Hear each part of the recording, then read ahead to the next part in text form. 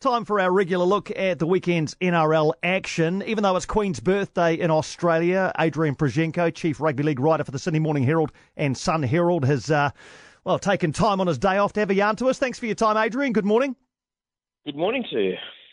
Let's start with the Warriors, shall we? Let's get this out nice and early. A 32-10... Get it out of the way. Yeah, let's get it out of the way. A 32-10 loss to the Storm. What was your assessment of this? A game that a lot of Warriors fans, and me personally, felt quite optimistic going into.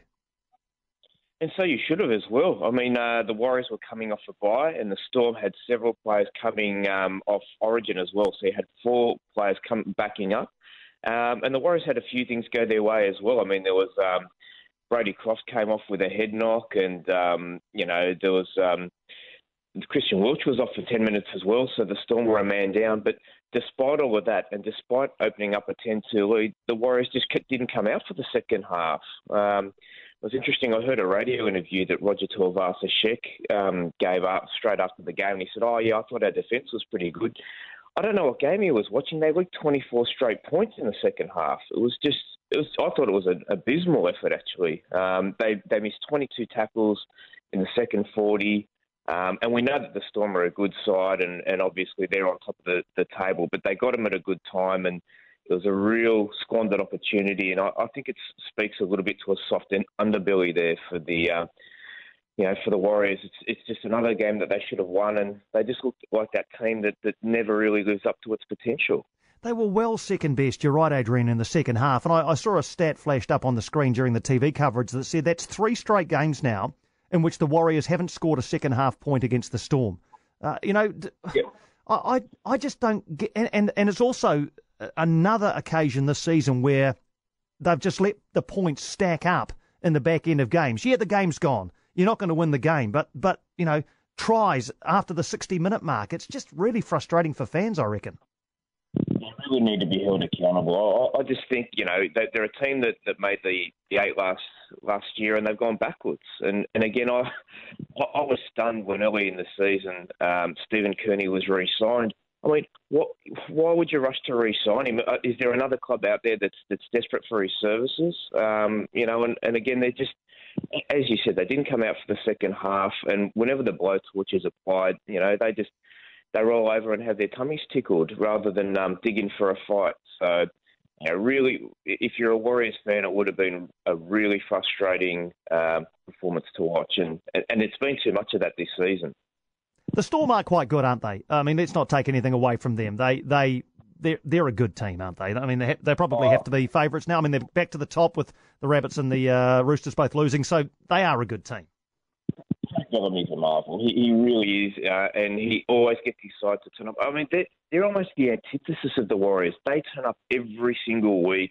Doesn't matter if they've got players missing. It doesn't matter if they face adversity. They just go out. They do the job. Everyone, there's not much difference between their best and their worst performance. So I think that's the issue for the Warriors as well. Like we see patches of brilliance, or they turn it on for one game and then not the next. There's just a massive discrepancy between their best and their worst, and the Storm don't do that. And that's why they're at the top of the ladder. You know that they're going to be a top 4 side every single year and go very close to winning the comp. And unfortunately for the Warriors, I can't see them playing finals football if they keep reproducing what they did on the weekend. Let's look at some of the other games happened over the weekend. Friday night, Knights 20, Rabbitohs 12. 4 players in the sin bin, so a bit of biff in this one. Is that 6 straight wins for Newcastle now? Do we have to start believing the Knights hype? Yeah, absolutely.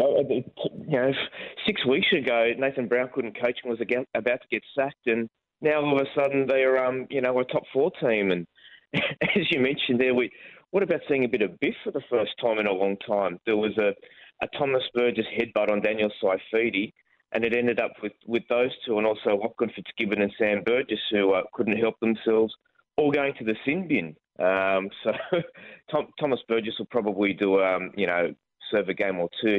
He'll be suspended for that. But Mitchell Pearce again had a big game, and all of a sudden when you talk about the Blues halves and how they struggled, Nathan Cleary and Cody Walker in particular, someone like Mitch Pearce all of a sudden comes back into the Origin debate despite having a very ordinary Origin record. So again, Souths didn't have Reynolds and they didn't have Walker, their first choice halves, but it was another good performance from the Knights, and they're certainly on the way up. Raiders 28, Tigers 0. The Raiders went through that little patch, didn't they, where they lost to the Roosters, the Rabbitohs and the Cowboys in quick succession. They beat the Bulldogs just last week. This is a nice little get back on track performance for the Raiders, isn't it? 28-0 over the Tigers. Oh, absolutely, and it's not much of a home Bankwest Stadium for the Tigers. This was meant to be a home game for them, and in two games there, the combined score is 79-6.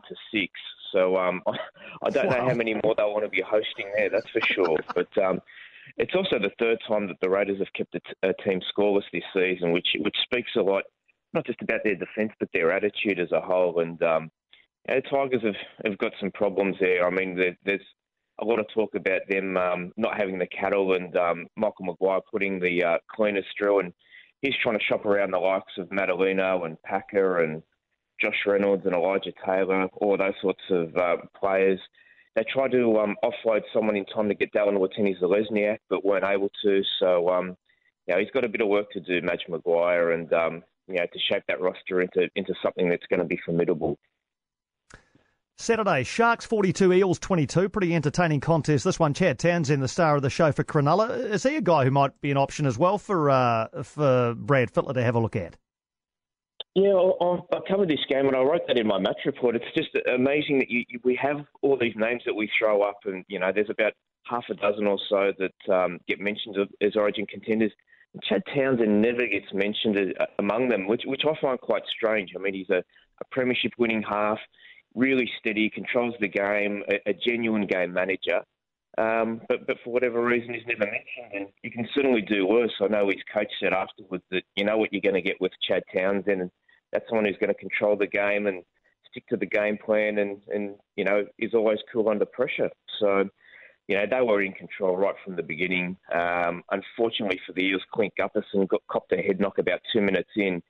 And of all people, his halves partner was David Gower. So from about 2 minutes in, when you saw him slotting into the number 6 position, you thought this is going to be a long night for Parramatta, and that's the way it turned out. A couple of tries to Bronson Jerry, and they scored a few tries late, but I think the scoreline flattered the Eels. Sea Eagles getting up 22-20 over the Cowboys. Cowboys scoreless second half, couple more injury problems for them as well. Yesterday, a couple of upsets. Titans 26, Broncos 18. Certainly didn't see this coming. Were the Titans worth their win? Oh, it was a terrific performance, and without Ash Taylor, their most expensive player and halfback, and this is coming at a time when there's a lot of speculation over Tyrone Peachey potentially wanting out to go back to the foot of the mountains, and they're also without Bryce Cartwright as well. So, Garth Brennan's a guy under pressure. His job's been on the line the last few weeks, and I think if there was, if they put in a poor performance, everyone would be baying for his blood. But they came out and turned it on, and apparently Tommy Raudonikis addressed the troops beforehand, and obviously it had the desired effect because the Titans just were way too strong for Brisbane in this one. And the Panthers have gone from being an absolute rabble to now being the form team in the comp, Adrian. They've won 3 in a row. They beat the Roosters 19-10. It's crazy, isn't it? And we talk about Origin, and James Maloney had a hand in 3 tries, and all of a sudden, after Cody Walker was hooked in Origin, maybe he's the guy to come back. So, again, the Roosters were missing some stars. I think, among them was, Hargraves, Keary, Mitchell, Friend, Crichton. But again, they were just too strong, and that's now the first time that the Roosters have lost 3 on the trot since 2016. So, a few months ago we were ready to crown them, call the whole thing off. They were going to do the lap on grand final day, and the comps just opened up a little bit in the last few weeks. Teams like, Brisbane, even though they lost, Panthers, Canberra, stabilising with a couple of wins. It's Newcastle making a run. It's become a very interesting competition. And a Queen's birthday game tonight for you guys, Bulldogs-Dragons. Dragons looking to avoid a 6th straight defeat. The Bulldogs have lost 4 of their last 5. So what do you see playing out tonight? Yeah, I think the Bulldogs, well, they're not going to make the 8. It's a matter of whether they can avoid the spoon or not. And the Dragons, I mean, they're a huge disappointment in recent times. And I know that they've had injuries, and the whole de Belin issue has been a distraction all season. And I mean, that issue alone hasn't gone away in that he's appealed the federal court decision, so that he's still up in limbo in terms of his immediate playing future. But it's just one that the Dragons need to win if they're going to have any chance of playing finals football. And if they don't, they're just going to fall out of touch with the top 8. So a massive one for Paul McGregor and his side. All right, just before you go, just back to Cronulla, have you heard anything about Sean Johnson and when he might possibly be back out there?